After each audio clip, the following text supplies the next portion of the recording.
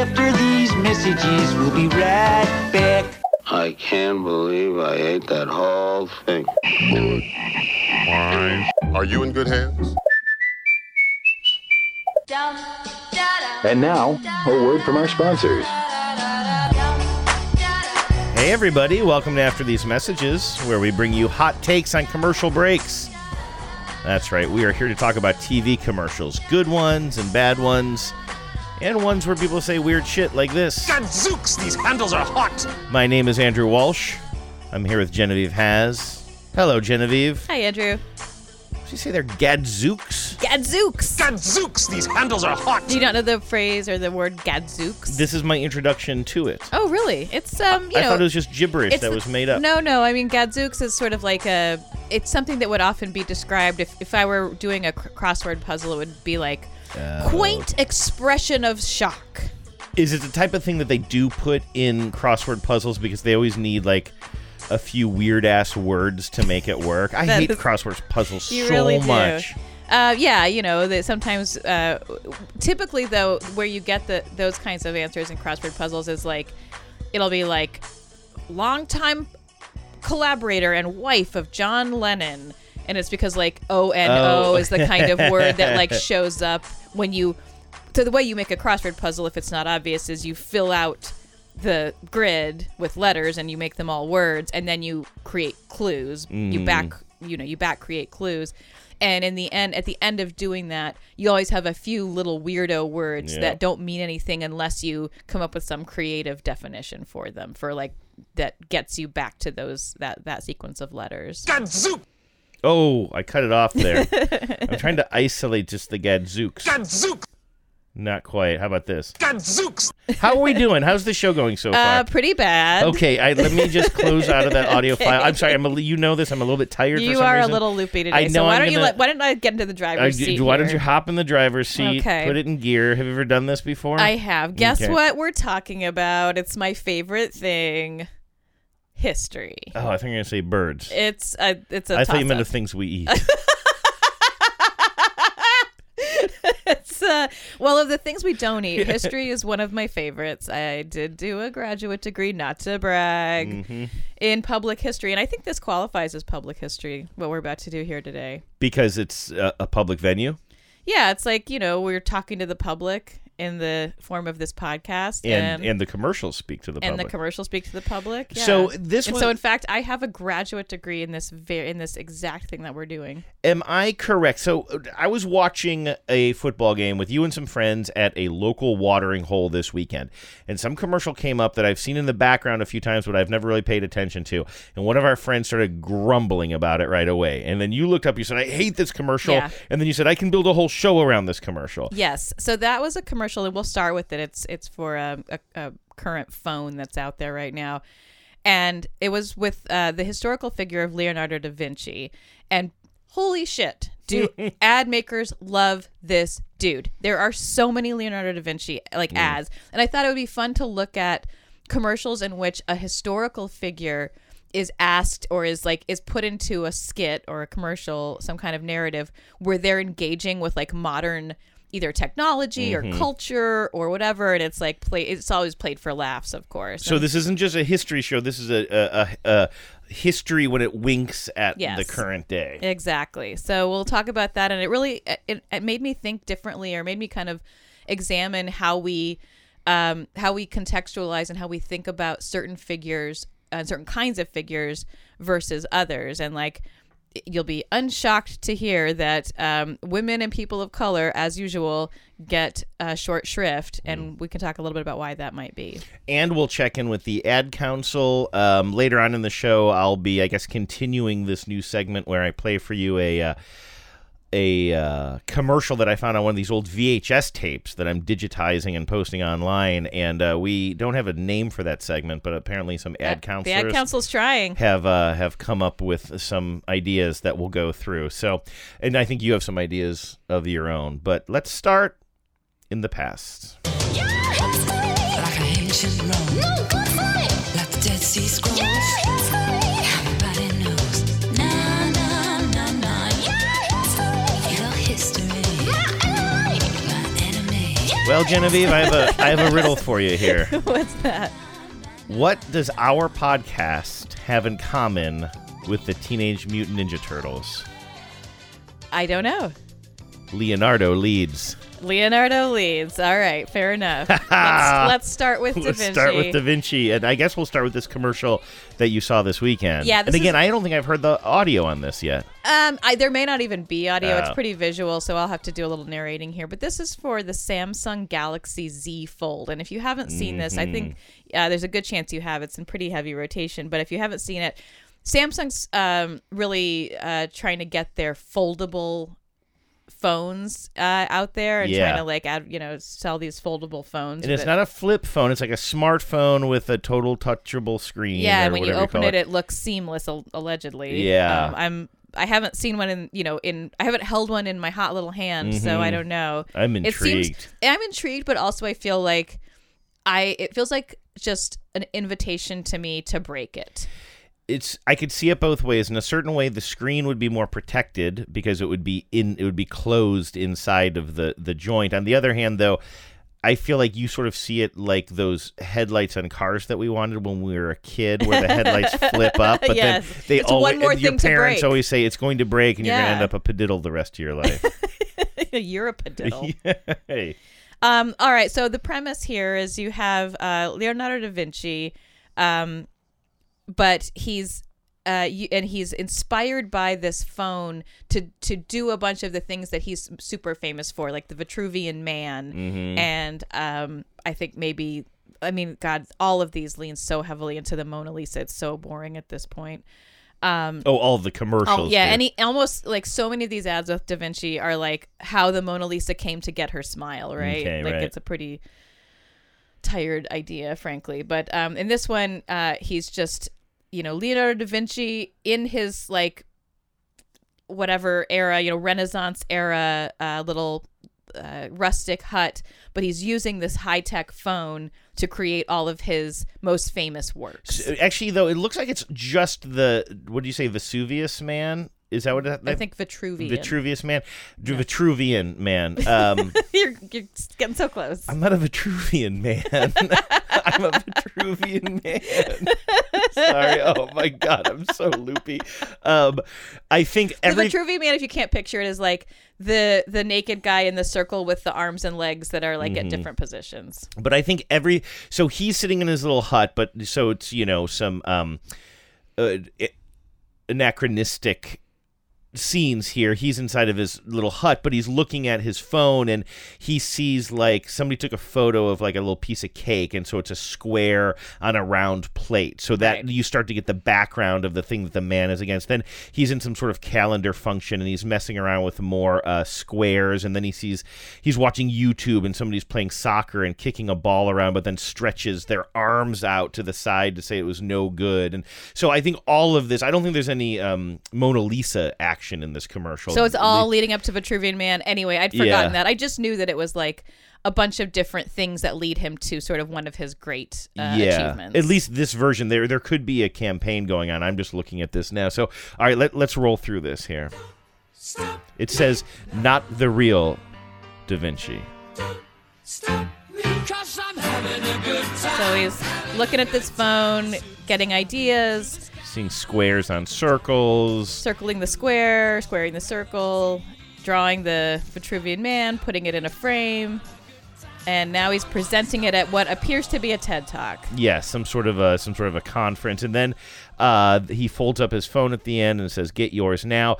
What is like? Why does that so irritating to me? Yeah, and whoever else was in the bar, they were so, because I feel like somebody else brought it up, and you guys were both so pissed at this commercial. Yeah, I think it actually is the cumulative effect of the fact that although we might not have been able to call it to mind, Da Vinci is just so often sort of shoved into commercials and used as a shorthand for creative, innovative geniuses, right? And like anytime a product really wants you to see yourself as like an aspirational innovator, creator, whatever, I feel like a lazy shorthand for that is like, well, let's just have the character of Leonardo da Vinci do it because he was, he's the ultimate Renaissance man. So that's the problem here. This just feels a little lazy to you? It just feels lazy to me. I mean, it's visually, it's like not that bad as I look at it.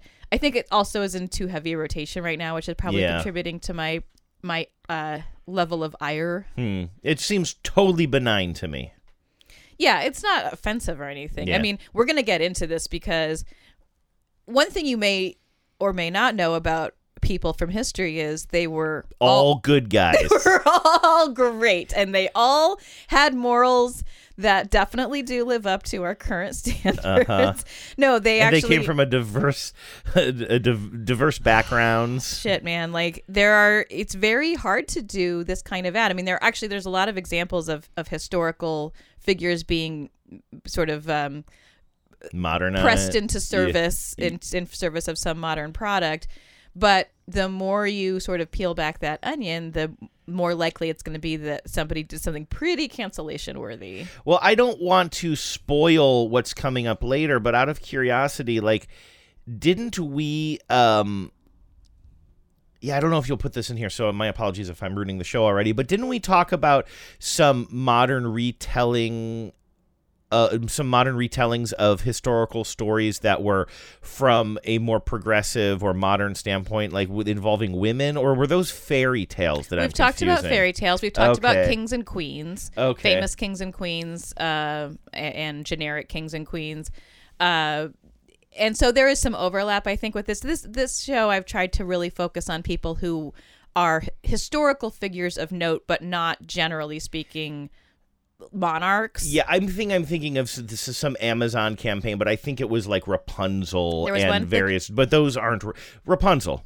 Not a real person. Not a real person. The Amazon campaign did do Cleopatra. Oh, okay. Yeah. And they also did another fictional character in Medusa. And so they were trying to overcome the, Medusa wasn't a real person. That's what I said. Fictional. Oh, okay. Fictional means not real. I'm really slow today. I'm hearing everything on a time delay. Wow. Yeah, so they were trying to, I think, rectify that issue of when you go back to kind of great figures of history, they all tend to be white men of European backgrounds or whatever. But they tried to do women, and they could only come up with one who was an actual historical figure. And they're just like, what about the chick with the snakes in her head? Yeah. And somebody was like, I don't think she was real. It's like, nobody will notice. No one will notice. And they were right. The chick with the snakes. All right. I like to call that's my new thing. I call women chicks now. Great. Great. What's up next? Another Da Vinci. Let's just knock out the four Da Vinci examples that I found. Leonardo leads. This is for Avocados from Mexico. They famously do pretty sort of cheeky and somewhat out there, I don't want to say surreal, but like imaginative campaigns. And they kind of like made a big splash a few years ago at a Super Bowl with like a big star-studded. They have the past several years now, but going back, I think it was like I want to say it was the 2014 Super Bowl, because I kind of remember where we were in Los Angeles at a friend's house watching it. And one of the first commercials in the first break was avocados from Mexico. And we're all like, what? What? And that was one. We were like, that's a brand. We don't have to get into it, right? Exactly, and there were a lot of stars. I thought that was just a description, right? And so anyway, and you don't really see a lot of their ads outside of Super Bowls, which is weird. They really keep their powder dry for the most part. Boy, they have a very effective jingle, don't they? Avocados from Mexico. Oh yeah, I couldn't call it to mind, but yeah. In this one, we are in Renaissance Italy. But we, instead of sort of having a normal situation, it's a Cinco de Mayo party, which I don't know how much you know about world history. It's unlikely that would have been celebrated in Renaissance Italy. And we have two women talking. One of them is clearly the model for the Mona Lisa, and she's sitting in what's labeled as a portrait booth instead of like a photo booth. So there's all these sort of analogs, right, for like modern life. The woman who says this party's lame, this Cinco de Mayo party is not fun, calls over to Leonardo da Vinci, and he can't be bothered with their issue because he's cutting up avocados from Mexico to get the party kicked up a notch. And as soon as he gets the avocados sliced up, everything gets better. He starts doing the worm. The Mona Lisa model starts doing a limbo. I think limbo is a weird Well, I think they're leaning into how ridiculous this is. Yeah, right? I mean, it's a ridiculous thing. And then finally, she says, these avocados are your greatest masterpiece. And he holds up the Mona Lisa and nobody cares. And I think she says something like, you better not post that or something. Right. It's all very like modern and cheeky. Yeah, exactly. All right, let's take a listen here. Worst Cinco de Mayo party ever. Not exactly a masterpiece. Da Vinci. What? What are you doing? Adding the avocados from Mexico. They're always good. Let's take this party up a notch. This is your greatest work. Huh? Please don't share that. Whatever. Don't share I just that. want to dance. Now he's doing the worm. Any bad time gets good when you... Avocados from Mexico.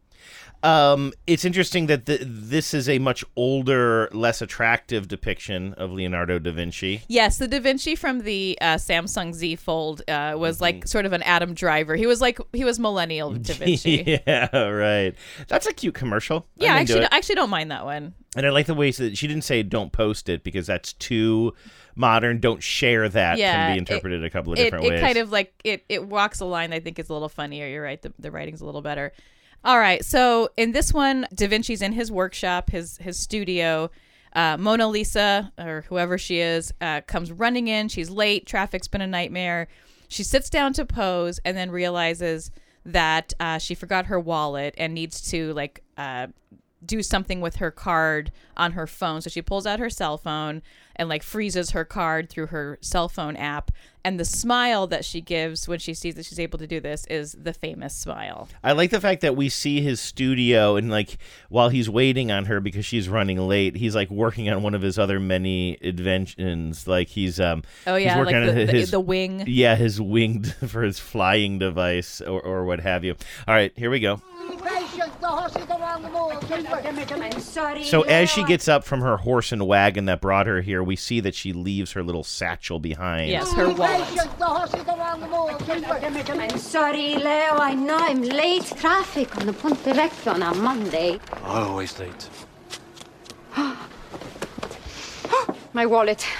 Momento. Card lock from Capital One. Instantly lock your card in case your card goes arrivederci. Mona, that smile. Technology this convenient could make history. What's in your wallet? I think that's a funny joke at the end. She's posing, so she doesn't want to move her face at all. She says, so "What's she in your wallet?" mutters the catchphrase. And most people cannot deliver that line very well. You That's know that true. I have a bias against that catchphrase and the actors who read it. You do. Jennifer. You don't like Jennifer Garner. No. All right, one more Mona Lisa, shall we? Okay, yeah, here we go. Let's see. What is this? This is for boneless wings. So I assume this will be subtle. Yes, it's this one's a real classic. In this one, for some reason, the model who is the Mona Lisa also brings Leonardo da Vinci some chicken wings, but he doesn't like them because they have they're bone in, and so he with a very, I would say, suspect accent, he invents a boneless wing. He also says "Eureka," which is not his famous catchphrase. That's Archimedes. Oh. So they're really just mixing up their inventors here. Yeah, but sometimes other people say that too. I guess so, but this feels like they thought they were like, "Oh, Eureka!" Like someone famous from history said that. So he invents a boneless wing, and as he invents it and tells it, or Mona Lisa realizes that he's invented this boneless wing, she does again. It inspires the famous smile. And so he I think this is also a joke about. I think he says something like, I must be able to invent a better wing. And so, again, it's kind of a play on his flying contraption, exactly. Right? Yeah, so take a listen here. Here you go, Leonardo. Mona's famous wings. Ah, more wings. That accent, though. There must be a better wing. Eureka! I got it. Got what? Nothing. Leo. The wings, by the way, they were perfect. Oh, good. Oh, that's History is brought to you by the He lies to Revolutionary her that her wings were good, and, Right. and then she gives the smile. And that's when she gives the smile. She's got, for a moment there, she's got a little meadow soprano vibe She's to a her. very hardcore mezzo soprano. Yeah. Yeah, a little bit of a Jersey accent. Yeah, exactly. The accents in that were all over the place. Eureka. You're right. All right, now we're going to move on. From one Renaissance man to another. Let's start with this. So there are a couple with Michelangelo. Okay. So let's do this right, though. Okay. If Leonardo leads, what does Michelangelo do? Is he a party dude? I thought Raphael was the party dude. Okay, then Donatello does machines. I think Donatello does machines. So that leaves us with Michelangelo, who does the accounting. That's not right. I can't The remember. one thing we can't remember. Okay, anyway, we'll figure that out later. But this is not Ninja Turtle related. This is unrelated to Ninja Turtles. Okay, this is Michelangelo, the other guy. Yeah, so this is for Chick. This is the less famous Michelangelo. Yes, right. Okay. He's in what I take to be the Sistine Chapel. He's, as you probably know, he famously painted that lying on his back on a scaffold, reaching up and painting this incredible masterpiece. He's on the scaffold. We're watching him paint, but we can't see what he's painting, and he's talking about having chicken for breakfast. I remember when I started painting the Sistine Chapel, people thought I was crazy. They were like, Mike, you can't spend 4 years painting a ceiling. Okay, I'm sorry. That voice is winning me over right away. I love that that's how they're depicting him. I remember when I started painting the Sistine Chapel, people thought I was crazy. They were like, Mike, you can't spend 4 years painting a ceiling. And I was like, you can now. Just like this morning when I went to Chick-fil-A for breakfast, people were like, you can't eat chicken for breakfast. And I was like, you can now. Turns out the new egg white grill is delish. So you know who's not crazy? And then we cut to what he's painted on the Sistine Chapel, and it's just like a sort of a caricature of him with like two thumbs going like this guy. And two angels. Yeah, two cherubs. Two cherubs next to him, one of them holding a sign that says this guy, while he's giving sort of finger gun thumbs up. I love this. I love the acting. That voice is funny. That voice and energy is great. I like it too. One of the commenters who goes by the name Dusty Hall on the YouTube page makes a great point though, which is I love how Chick-fil-A uses a historically gay man to sell their breakfast, which Chick-fil-A famously has been hostile to LGBTQ and women's reproductive liberty. Michelangelo was gay? I didn't know that. Super gay. No. Yes. There's actually an ad that I did not include because it's not in English. I forget what language it was in, but I think it was like an Israeli ad where it was sort of those like too hot for American TV ads. But Michelangelo's doing is sculpting the David, and he's got the whole David sculpted, and the model who is being sculpted has a towel wrapped around his waist, and Michelangelo wants him to drop the towel so he can sculpt the D. Yeah. And he won't drop it because he's shy. And then he gives him the bottled water that's being advertised, and he grabs the water and drops the towel. Oh. That's how we got the. I find that's how all we get of the those. D. I find all of those too hot for TV, like from an international market. I find all of those really sus. I don't know if any of them actually. That's why hit I the didn't air include or not. it. Yeah. I didn't think it was worth including here, but I will tell you that I watched it. Okay. So we do have another one with Michelangelo. I think it's going to be hard to top that one. That Okay. was funny. I loved that actor. You're into He the was Chick-fil-A. great. This one is for something called Marcangelo Cured Meats, and you have a modern kitchen.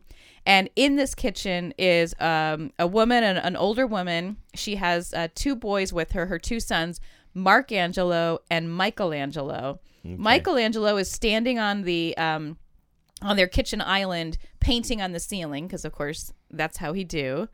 And her other son, Marcangelo, who you would think is like less achieved. You would think he'd be more like the Frank Stallone of this triumvirate. Sure, yeah. He's the one who's making this cured meat platter, because that's what Marcangelo Cured Meats produces. Okay. And you'll hear how the mom reacts to their two achievements. I think she's going to like the Meat Boy more. She does. Spoiler alert. Che delizia! Hey, Nonna, look up. Look what I've done to the ceiling. Michelangelo, come down from there. Look at the beautiful feast your brother has prepared. Marcangelo, it's a masterpiece. But Nonna, I've been... Never mind. You'll clean up later. Let's eat. Boy, the Meat Boy is very proud of himself. Big smile. And the look that Michelangelo gives his mother and brother, his like very, very patient, like infuriated, like quietly infuriated smile is great. I love it. I love that little performance. It's funny. So the Meat Brother, as I'll keep calling him, Marcangelo, he doesn't have a line in this whole thing, and he just kind of keeps grinning at his mom.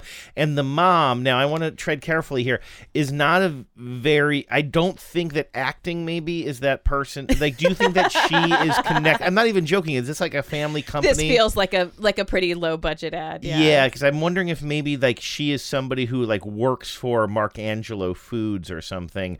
And it's like the owner or that something. Seems plausible. I've never even heard of Marcangelo. Yeah, me neither. Okay, are we done with the Renaissance? We're done with the Renaissance. We're going to move on to Tudor England and do a little Shakespeare. Wait, Shakespeare isn't considered Renaissance? I guess it's part of it is... Oh, goodness, no. He's either Jacobean or Elizabethan. Hold on. Oh my I don't God. even want to do this. When I thought that the Renaissance was from like mostly the 1500s, right? Like didn't it like start in the early 1500s and go until like 1600 or something along those lines? When was the Renaissance? 'Cause I thought Shakespeare sort of fit into there. Well, I mean, Shakespeare lived in the late 1500s and early 1600s. But okay, so if at all, he would have been the tail end. He would have been the tail end, and just like I don't think. And his works would have been considered that. His other historians correct me if I'm misstating this. I would not describe him as part of the Renaissance per se. Okay. Mostly for one thing, most of that took place in Europe. Yeah, he was born toward the end of what is considered the Renaissance period. Okay. I wasn't challenging you there. I was just like trying to figure out why I had that so wrong, and I didn't have it so wrong. I had it. You just had a regular amount of wrong. A few decades wrong. But we're moving through history. Spoiler alert: we are not going to go linearly through history. I'm going to jump back here in a minute.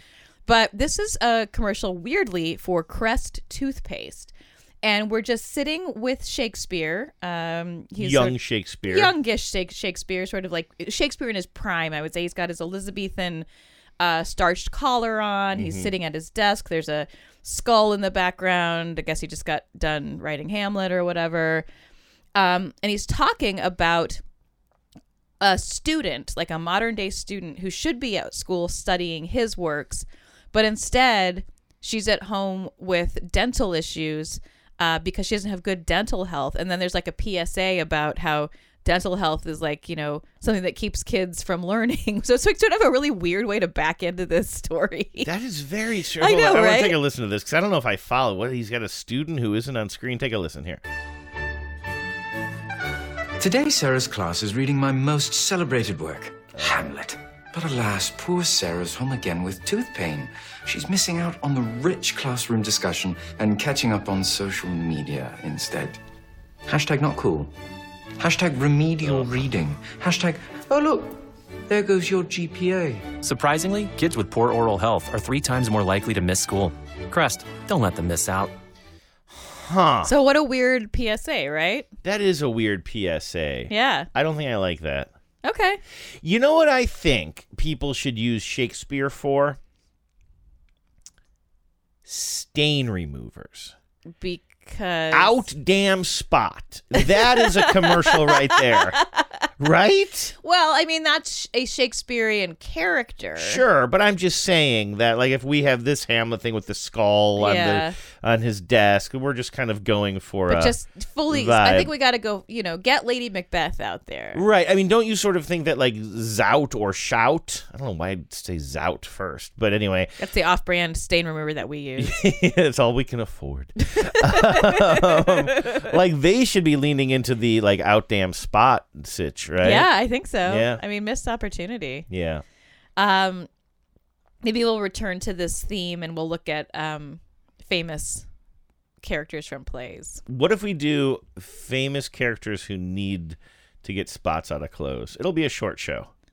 Yeah, it will be a short Okay, show yeah. for sure. Yeah. All right, we're gonna go back in time, as they say. Back in time.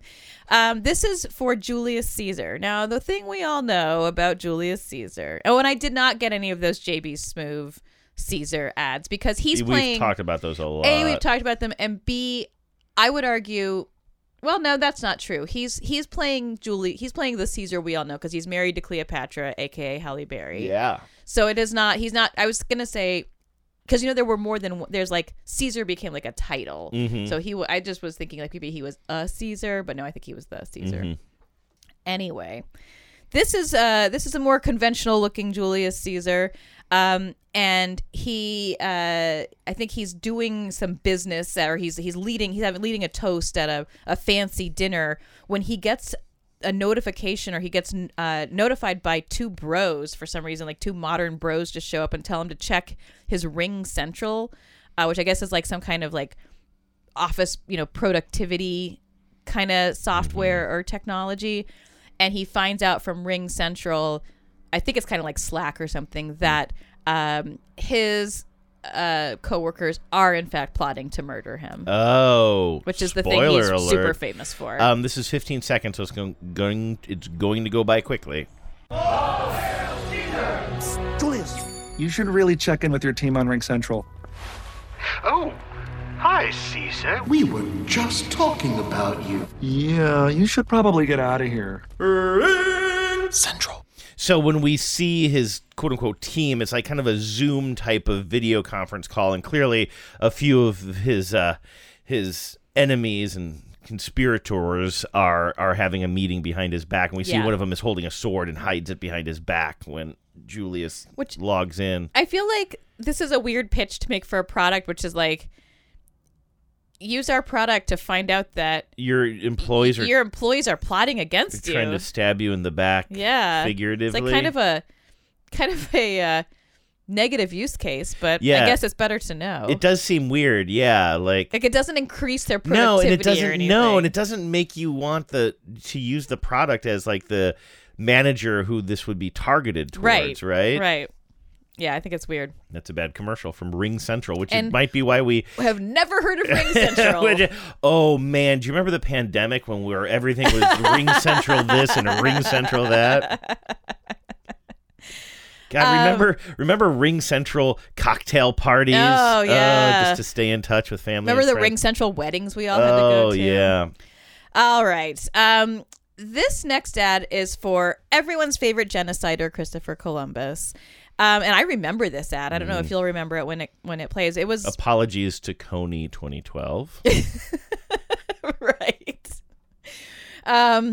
Well, Christopher Columbus, this ad I think ran a few years ago, sort of maybe just before the world as a whole started waking up to some of the really problematic elements of the Christopher Columbus mythos. In this ad, we have Christopher Columbus, and weirdly, they do it in Spanish. He's petitioning Queen Isabella and King Ferdinand of Spain for the money and ships to go to the New World. And we find out as he's in, they say yes, you can have the money. He holds up like a round sphere to illustrate his belief that the world is round, which every educated person in that era already knew. But okay, so they give him the money. He gets in these like rowboats he thinks row out to his ships. And that's when his Confederate tells him, oh no, these are the ships. Like these little rowboats are the ships. And the whole thing is like it's for GE Commercial Finance, and it's like all about getting your project appropriately financed. Right, because he thought it was financed, but it was only financed for 3 little rowboats go across the ocean, which is how it happened, right? He made it all the way across in 3 little rowboats. And then somebody yelled, "Eat my wake, Santa Maria," or whatever. What, am I messing up that Far Side joke? Probably. I think it was "Eat my wake, Pinta heads." No, still funny. Spain, 1492. Your Majesty, I, Christopher Columbus, will bring back unbelievable riches from the other side of the world. And we he see holds a up the globe. The queen and king confer. You shall have your ships. Oh, thank you, your majesty. He's stoked. He and his buddies with their big cloaks and their velvet hats start rowing out. The best idea in the world can fall flat. Take me to the flagship. And his buddy says, this is the flagship. GE Commercial Finance. And then the king gives him a weak little wave, a little smug little wave. It's like, why even bother funding those ships? Yeah, exactly. That's just sentencing those people to death. That's a death sentence. Would have been a lot cooler for probably the Western Hemisphere if they had only gotten 3 little rowboats, but they did not. Okay, so I just think this is an interesting one. Like, you would never people aren't celebrating him. See him celebrated, even in jest. And that's the thing with a lot of these. Like, as I started to watch a lot of these ads, it was interesting to me to reflect on what kind of historical figures have been deemed by advertisers to be like, because these are all played for laughs, right? It's like, it's all, people from history who are in a modern context, and it's the juxtaposition that's funny. But you really only see famous white men, and it's almost as if, and we're going to get to a few examples that I was able to dig up that are counter to that, but for the most part, it's as if advertisers don't know how to treat lightly or have fun with historical figures who are not well-known white men. Because imagine, I was thinking about this, like, what if you had a MLK? And granted, he's a more modern figure, but also that's part of the problem is like we didn't lionize non-white people for centuries for the most part.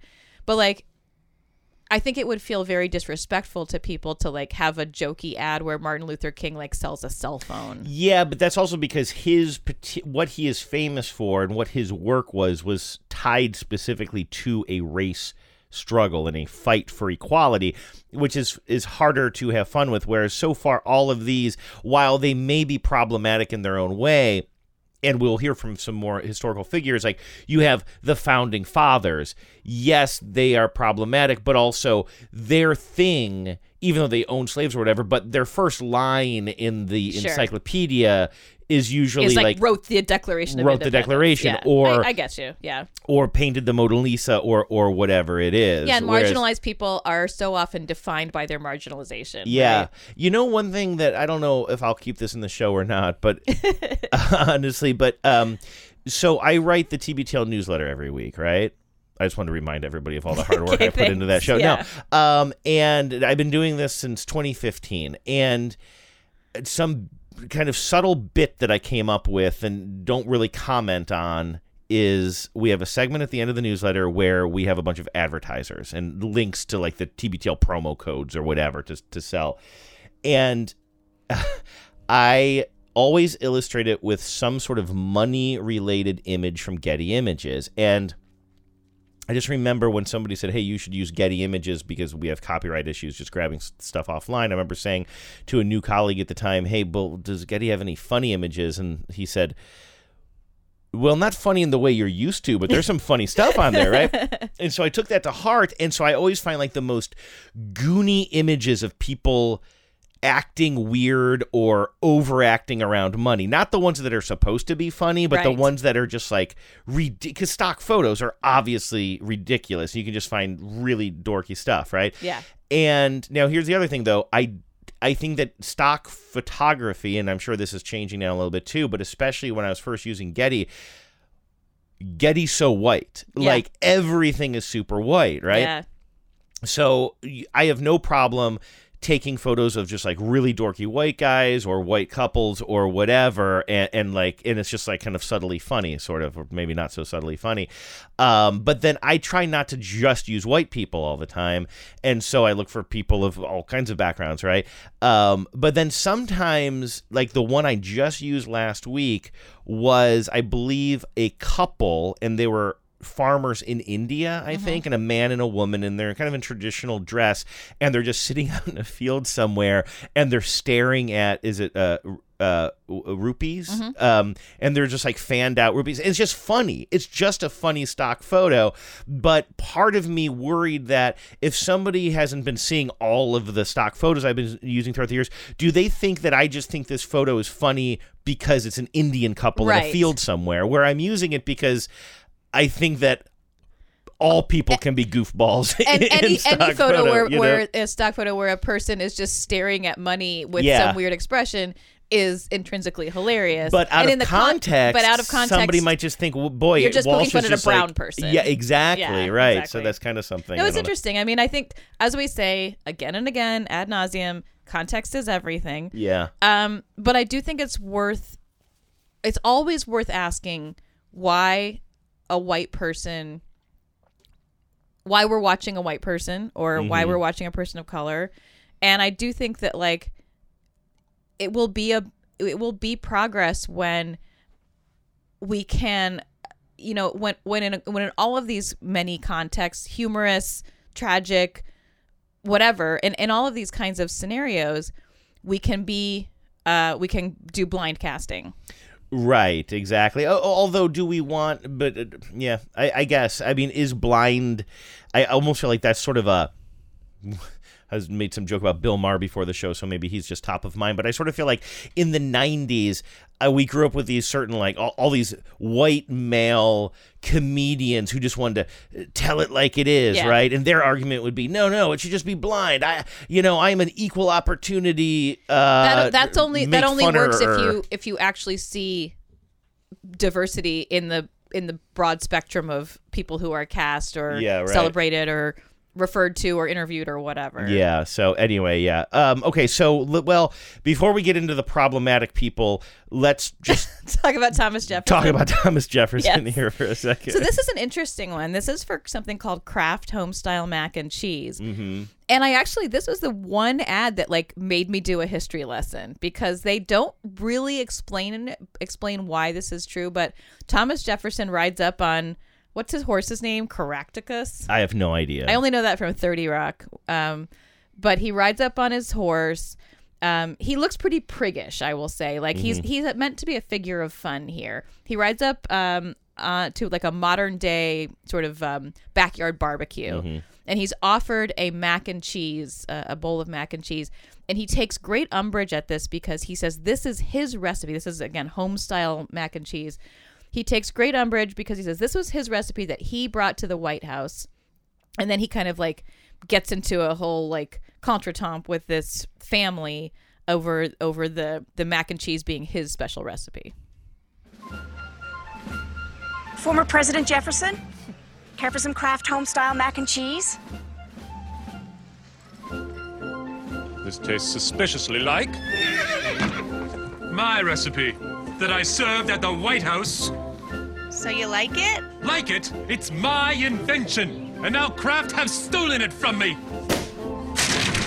It's kind of funny. He pops one of the balloons and then kicks over a little table. Yeah, he's very angry, and this is interesting. He's not like he's an anti-hero here. Maybe not even. He's the antagonist. He's the antagonist. Exactly. Yeah.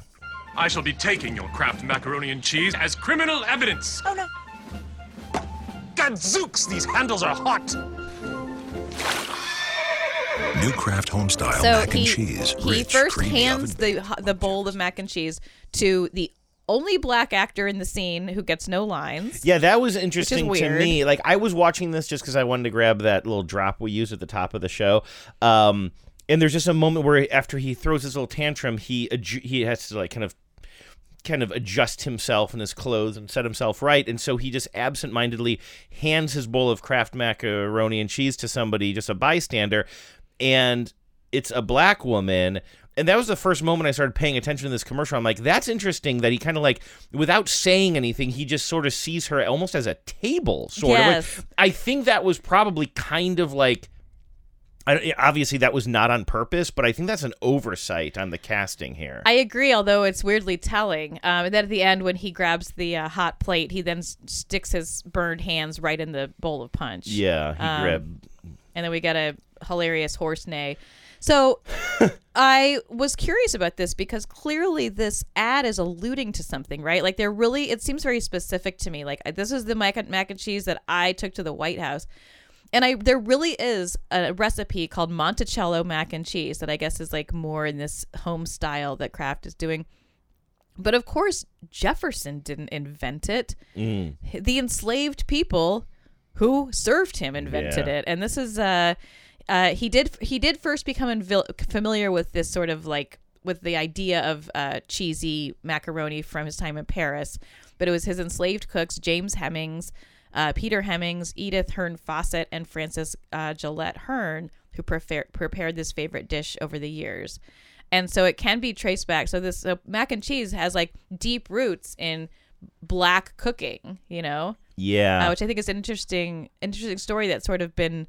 I don't know. Maybe other people know it. I didn't know it. Somebody says here, you got to have Daveed Diggs play him. Does Daveed play him in Hamilton? That would make sense, right? Okay, I know nothing about Hamilton. I know nothing about Hamilton, but that would make this more interesting. Obviously, I don't know if you're going to get Daveed Diggs for this, but they got him Uber for Eats they got him for Uber Eats, whatever that was.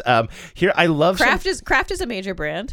I am fascinated by the comments that people leave on YouTube. I know that's low-hanging fruit, but you have some people saying historically the other founding fathers didn't like his mac and cheese. It was actually known to be gross. I think a couple of people are saying that actually, so I don't know if there's I love that's the prevailing wisdom on YouTube comments. But I love this. 5 years ago, and I can't even pronounce the handle here, but somebody just posted, it's funny how he destroyed everything because they stole his mac and cheese recipe.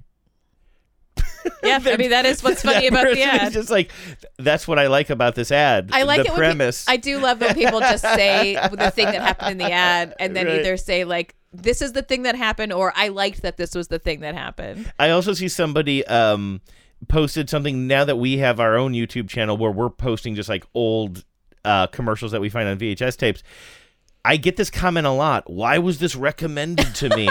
And I see that I'm not alone. Somebody wrote, so anyone know why this is recommended? People, it's just algorithms. It's just like it's hit or miss, dude. Slow your roll. I don't know. All right. Well, from a man who held slaves to a man who fought all his life to end slavery and in fact freed himself as well. This ad is wild. And honestly, it's so low budget, but it might be my favorite one. Mm-hmm.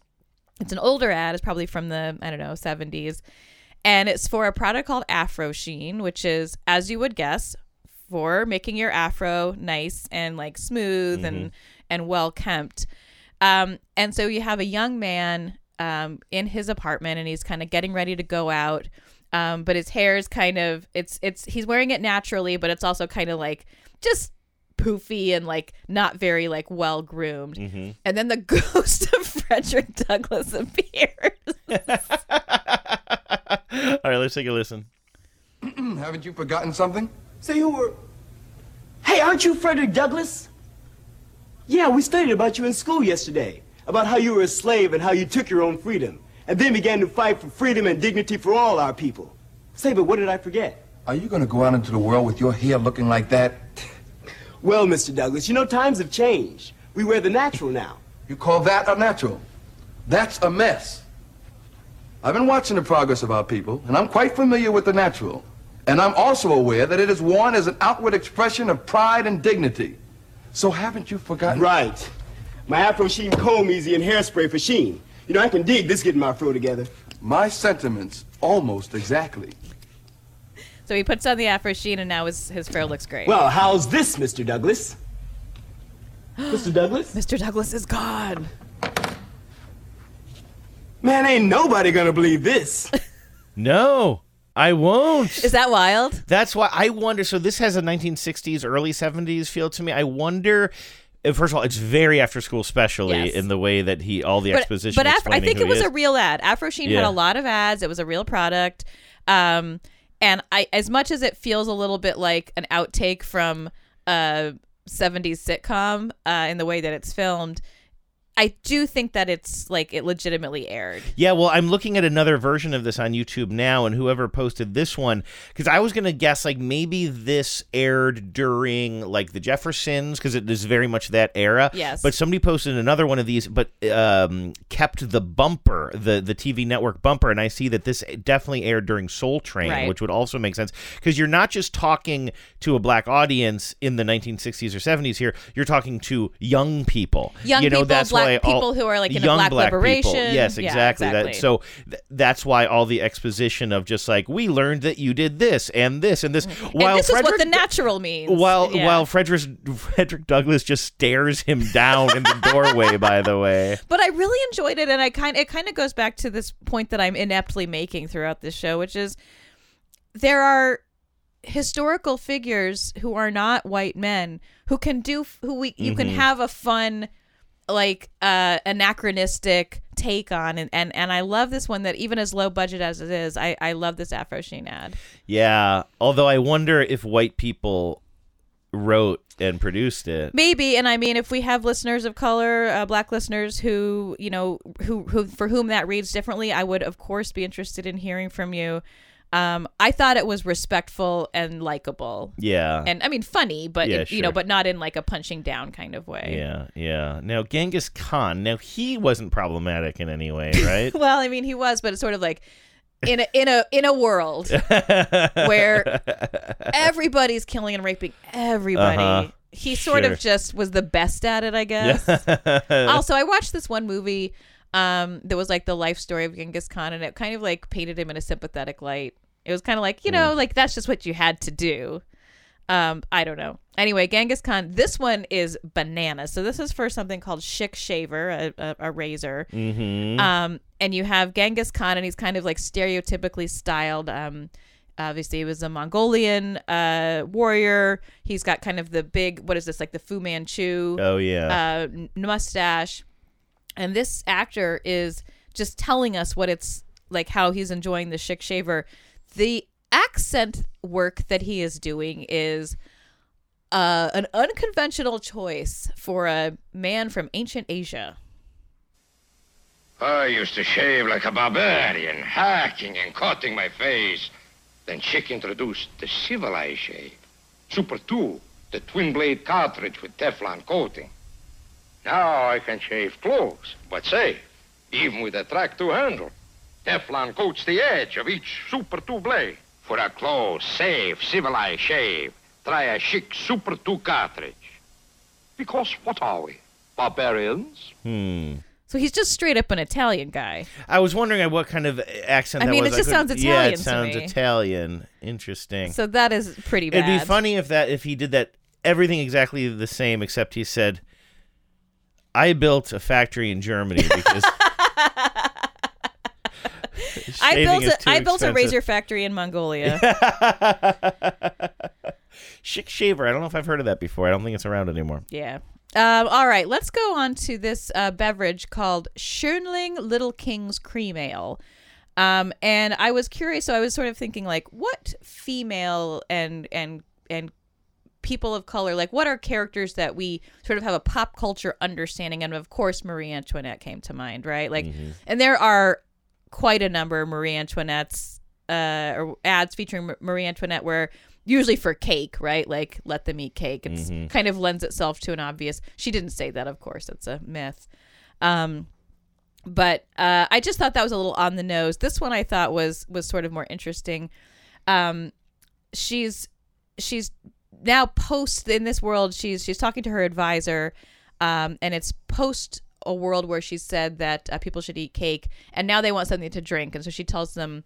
She says, well, they should have this Schönling's Little King's Cream Ale. Marie Antoinette for Little King.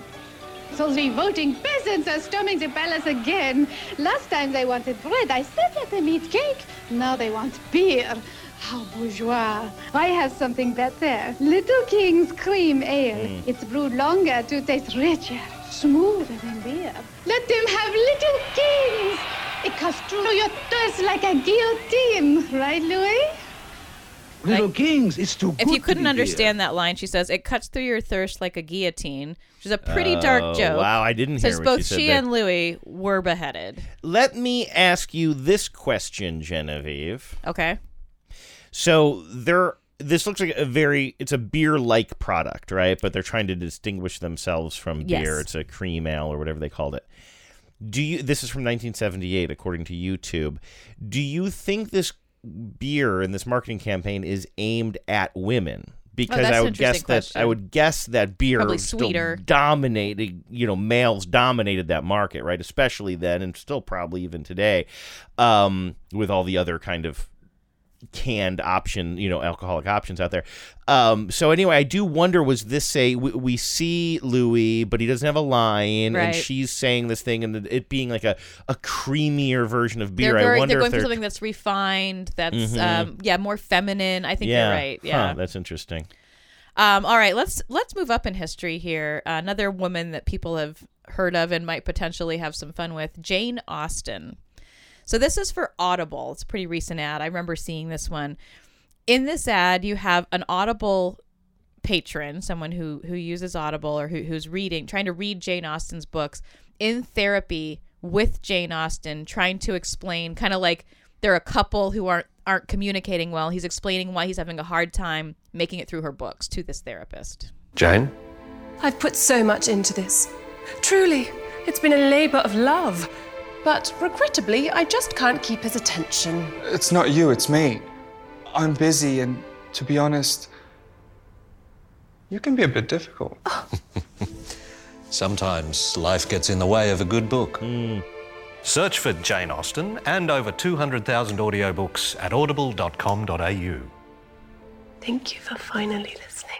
So you see him with his headphones on, listening to the books on Audible, and she says, "Thank you for finally listening." I have either seen this before. Now, clearly, this is for a British audience, right? Because it was .au, or I'm sorry, Australian, because it was .au. Oh, was it? the address?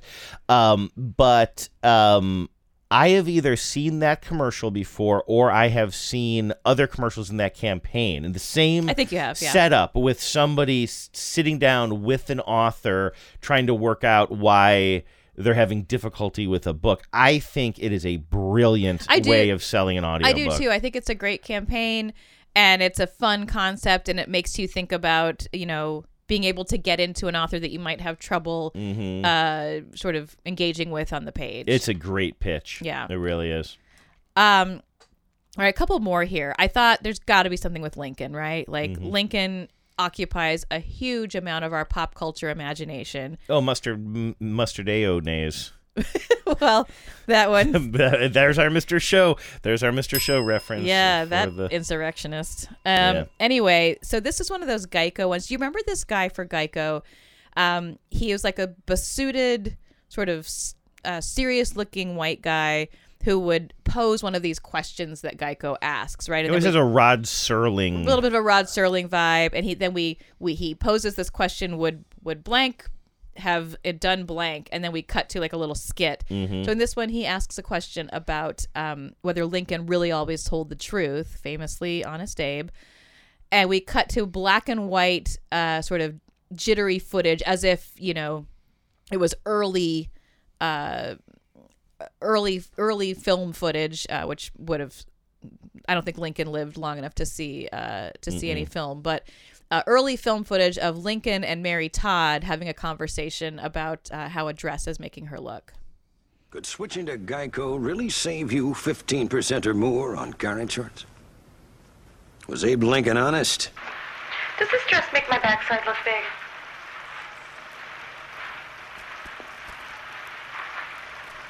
Lincoln is just flummoxed.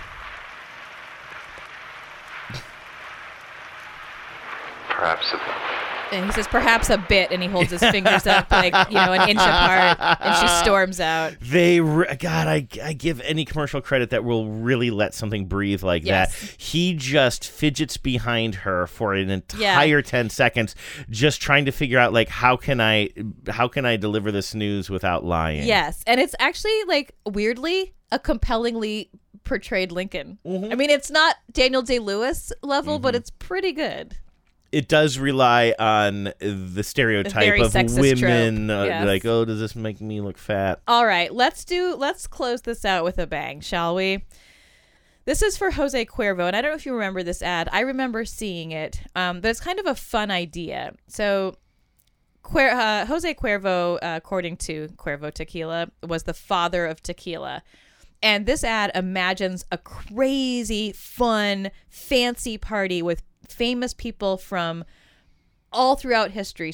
And they're all identified as the mother or father of whatever. So you have like Marie Curie, you have Abraham Lincoln, you have Amelia Earhart, all these like pioneers and innovators just having a really fun time. I do see Anne Boleyn in there. Anne Boleyn was not the mother of anything except Elizabeth.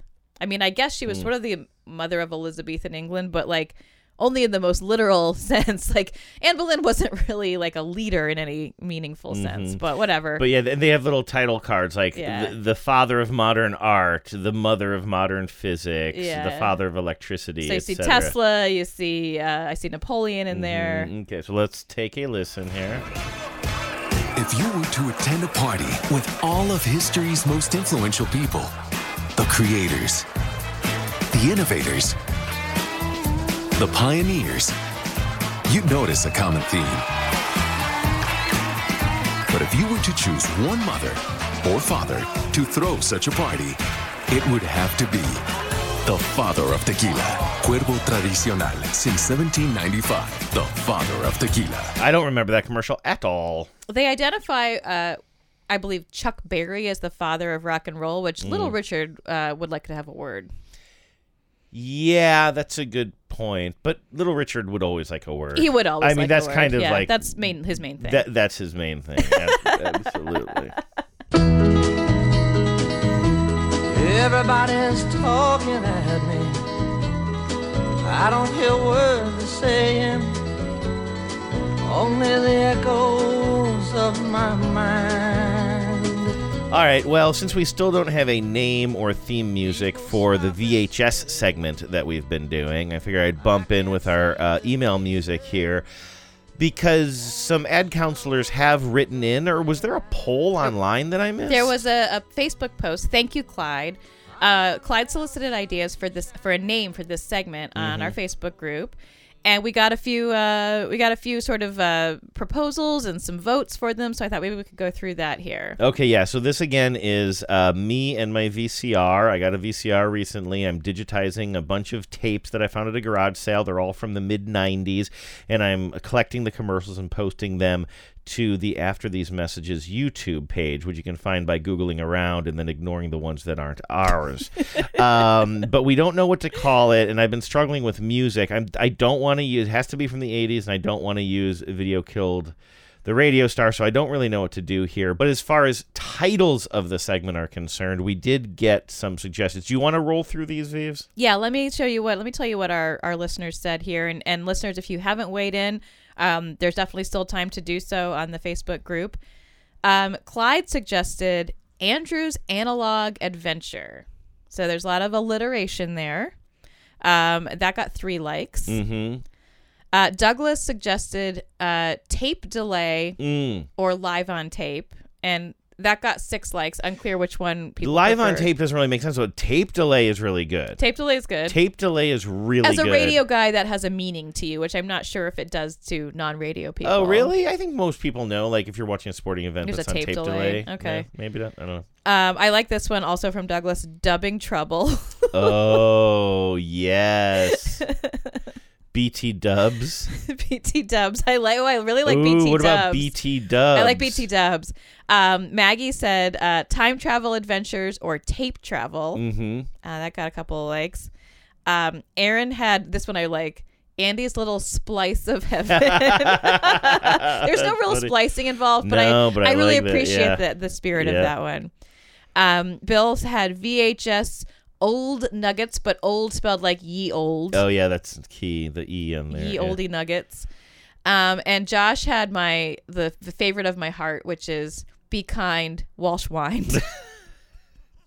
That of course would be yours because it's janky as hell. Janky as I do like it. It does hell. make me laugh. That's my bet. That's my. I need that's to my think sweet about spot. this. I said I had a couple of others Okay. here. I said because your name is we sometimes call you AL Dubs, Andrew Lewis Walsh, and Yeah. ALW. Like, yeah, my friend Paul calls me A-dubs. A Dubs. sometimes, yeah. So we thought maybe like the A Dubs Dubs or AL Dubs. And then If we're gonna go with dubs, I think BT Dubs I think is actually pretty great. is pretty good. I think BT Dubs might be emerging as my favorite here. Well, I want to think about this some more.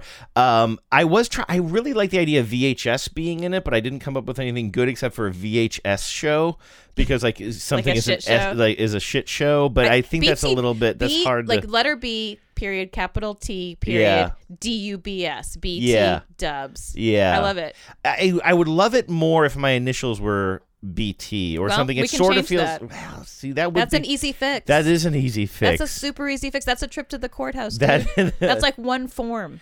What you just pick out what you want the B and the T. How about Bandrew Tuish Walsh. If I had to pick a first name, I'm so tired. We should probably just end the show because I'm going to make this real bad. But now I'm trying to think if I had to have a first name that starts with a B. Okay. What would it be? Is there like a masculine version of the name like Beatrice or Bernadette? Well, Bernard. Bernard? Yeah. I don't know if I'm smart enough to be a Bernard. I don't know. I don't think I am. I mean, I guess, do some night classes. Anyway, hey everybody, welcome to this segment. I feel like we're zeroing in on it, though. Yes, and I want to exactly. thank Clyde and all of the people who submitted ideas because I feel like we're really circling it and it's definitely going to come into focus in the next week or so. Yeah. So I was supposed to pick out one commercial to show you. I've been going through a tape from 1995 from local television here in Seattle. I think it's Como Television, Channel 4 back in the day. And I can't decide which one to play, so I might just play both of these. Andrew's brain sometimes makes like Chidi from The Good Place. Sometimes you hear the sound that Andrew's brain makes, and it's like when a fork gets caught in a disposal. Okay, I'm going to start with this one. Here's the deal. I wanted to play this one for you, but I find it so impossible to describe what's going on, which is really kind of a problem. So I'm going to start with this one because here's what I like about this. I have a feeling this is a local commercial, even though I know the brand Oberto for beef jerky, mass-produced beef jerky, that type of thing. It's also a very regional. I mean, I believe it is a Washington State, if not Seattle company, As far right? as I know, yeah. Yeah, and so what I like about it is here we're going back to 1995, and you're watching a baseball game, and there's an Oberto beef jerky, actually in this case turkey jerky commercial comes on. But I'm guessing this must have been part of a bigger campaign where they had children writing the commercials or something, because there's no explanation as to why we have a child's voice overdubbed here. And it's clear it's like there's stumbles in here, and clearly what they did was they said, hey kid, or hey ad writer pretending to be a kid, write what you think the origin of turkey jerky is, and then we will animate it or create the visuals to go along with it. I kind of like that premise. So you hear a little kid, and the kid is talking about like the dinosaur days, and one of the most feared dinosaurs was like the turkey dinosaur or something along those lines. And you sort of see it's I can't explain it. It's got B movie quality to it. Sort of a stop motion effect. It's not really that. It's like kind of like you see a desolate kind of volcanic landscape with pterodactyls flying in the background, and then you'll see like kind of a bad puppet depict this turkey dinosaur thing, like an old B horror movie sort of. And then it'll cut forward in time to a really hokey looking archaeologist with like, I don't know if he has a monocle or glasses and a straw hat or whatever, dusting off some rocks, and he finds a bit of this old turkey and takes a bite of it, which is really gross. Yeah, and not sound archaeological practices. No, and if I'm being you totally shouldn't honest. be eating the artifacts. Yeah, you will not get your PhD that way, sir. No, you will not. Although I have a feeling this person's already tenured. Anyway, and it then probably you can has eat whatever his you PhD. want. Exactly. So anyway, so here, and it's also just kind of hard to hear because of age and the fact that you have a kid reading this. So take a listen. See, a long time ago, when dinosaurs ruled, the biggest dinosaur was the mighty Turkiosaurus. And they were all feathery and stuff. Until one day, these huge on-fire asteroids came and squashed the Turkiosaurus. Okay, so you can tell. Can I just jump in here and say, this kid is surprisingly good on the science. First of all, dinosaurs were birds. So, where's the bell? Yeah. Secondly, it was an asteroid that killed them. Yeah, I don't know if the listeners could hear that. Oh, I'm not good at the bell. I don't know if the listeners could hear that very well, but yeah, the kid says that an asteroid came and destroyed them. Feathery and stuff. Until one day, these huge on-fire asteroids came and squashed the Turkiosaurus. And later, an archaeologist dug them up and ate them. And that's how they discovered Alberto turkey jerky. It's 98% fat-free. Alberto turkey jerky! And then at the end, a tiny little turkey dinosaur thing pops up. And I says weirdly turkey love jerky. that. It's weird, isn't it? I really love it, though. This next one I'll play for you, and then we'll end the segment again. Probably the same commercial break. So this is 1995 again. And it's a Pepsi commercial. And for me, I wanted to talk about this because it reminded me of this era of the 90s. Like, first of all, this is one of those visual commercials where everything is like sort of blue and purple toned, like all of the warm colors are just like desaturated from this. It's very, very 90s, right? And you have an old black blues musician on the street corner with his electric guitar, and he's singing the blues about how he doesn't have this and he doesn't have that. And I can't tell if this is a famous musician. I think not. I think this is just a depiction of an old blues musician, and that was a thing in the 90s, wasn't it? It like really was. Even like it might have been an era where blues had a bit of a resurgence and people were trying to kind of capitalize on this before this generation kind of died off a little bit. That might have been part of it. But you even had Bruce Willis, even Bruno. his whole like blues 90s thing, you know what I mean? Like it was this weird era, and this commercial kind of reminded me of this era and this trend of the 90s. And so anyway, you have this blues musician, like I say, he's out on the street corner outside like a brownstone or something, sitting on his little chair, playing his electric guitar, complaining that he doesn't have anything. And then a woman, like a neighbor up in like a second floor window, a la I think the TV show Amen. No, 227 was a little bit like this. Didn't they have wouldn't they hang outside their windows and talk to each other across the doorway sometimes? I do think they lived in a brownstone in New York, but I don't remember the specific image you're calling I feel like there was some show where women would kind of stick their head out their windows, and there were neighbors up in a brownstone. They would talk outside, kind of hanging out. Anyway, so this woman sticks her head out of her window and she starts yelling at this blues man. The reason he doesn't have anything is because he didn't sign up for the Pepsi Rewards program where you can get a bunch of free shit. Got no shirt, got no shoes, got no coat, so got me the blues. Yeah, I got no shades. Hey! That's because you got no Pepsi. Now the more Pepsi you drink, the more stuff you get from the new Pepsi catalog. Got no mansion, got no yard. Then in a final the end of the blues as we know it. I agree, lady. In a final humiliation, he is dressed in all Pepsi swag and surrounded by like Pepsi themed duffel bags and bikes he's and still out on sweatshirts. the street corner, but he's like wearing a big ugly Pepsi shirt and a Pepsi hat, and then just like all like a Pepsi bike is next to him. Pepsi, this word homage, I do not think it means what you think it means. And then, but at the end though, he changes his lyrics to say that he doesn't have a mansion. He's like, because he's got all this other stuff now. He's got a bunch of worthless Pepsi shit. Right. So now am I right? Like now he's singing about other things he doesn't have because all of his other needs are met. I just want to hear these lyrics again at the end. Catalog. Got no mansion, got no yard. This might be the end of the blues as we know it. Drink a lot of Pepsi. Get a lot of stuff. Yeah, I think he says, got no mansion, got no yard. Yeah, maybe. and I think his neighbor is like, this doesn't feel like authentic blues right. complaints to me. Right, exactly. So anyway, I bet she's sorry she told him about all this Pepsi junk he could get. Lady, that's on you. There's your installment of BT Dubs, title pending. Title pending. Yeah, but we have some more notes from the ad council here. Yeah, right? I know we've been running long here, so I'll just zip through these. This is from Brian, who I think sent this through through Gmail. This is for an ad that did make me clutch my pearls a little bit. It's for Bumble. Are you familiar with Bumble? Bumble is a dating app or a hookup app. It's one a dating of those app, two. Okay. And I believe it is sort of women,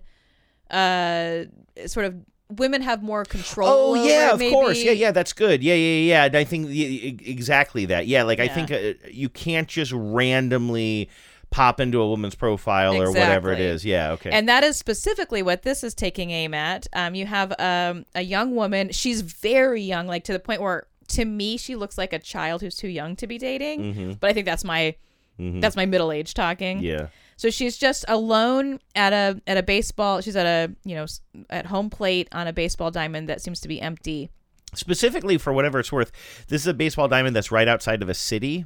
So maybe they're trying to appeal to the young modern city dweller, urbanites. Yeah, because it looks like, I don't know, it could be Chicago or something. But here they're in a park somewhere, right? Yes. On this ballpark. Yeah. So we see her start to swing at things that are flying at her bat, and it turns out they're all eggplants. Oh. And if you're familiar at all with cell phone and emoji culture, which obviously I am from the way I just described it. Oh my god! Oh my god! As I once draw this out as much as you can, because this yelled is painfully delicious. Super loud in a fancy restaurant. I can't know what every damn emoji means. Oh my god! Okay, but I do know what this one means. So these literal? It means dicks. Right? Are these literal eggplants that are coming out, or they're cartoons? No, they're not cartoons. They're like, so however they've whatever effect they've used here, giant purple but real eggplants. Okay. And she's standing at home plate with her bat, and she's just wailing on these. I see. She's eggplants. Basically just she's batting them away. She's batting away all of these unwanted all dick these pics. unsolicited dick pics. Okay, Yeah. listen.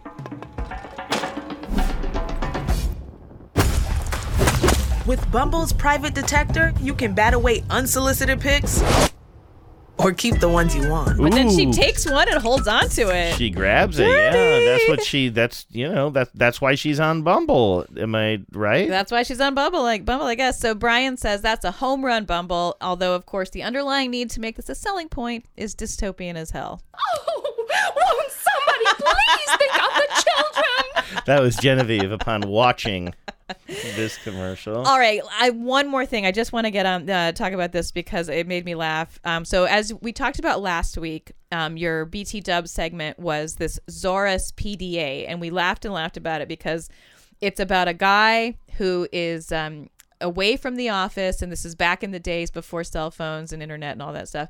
And he has a PDA called a Zorus, and it allows him with quite a few wires and like hooking things up in his car to like do some communications.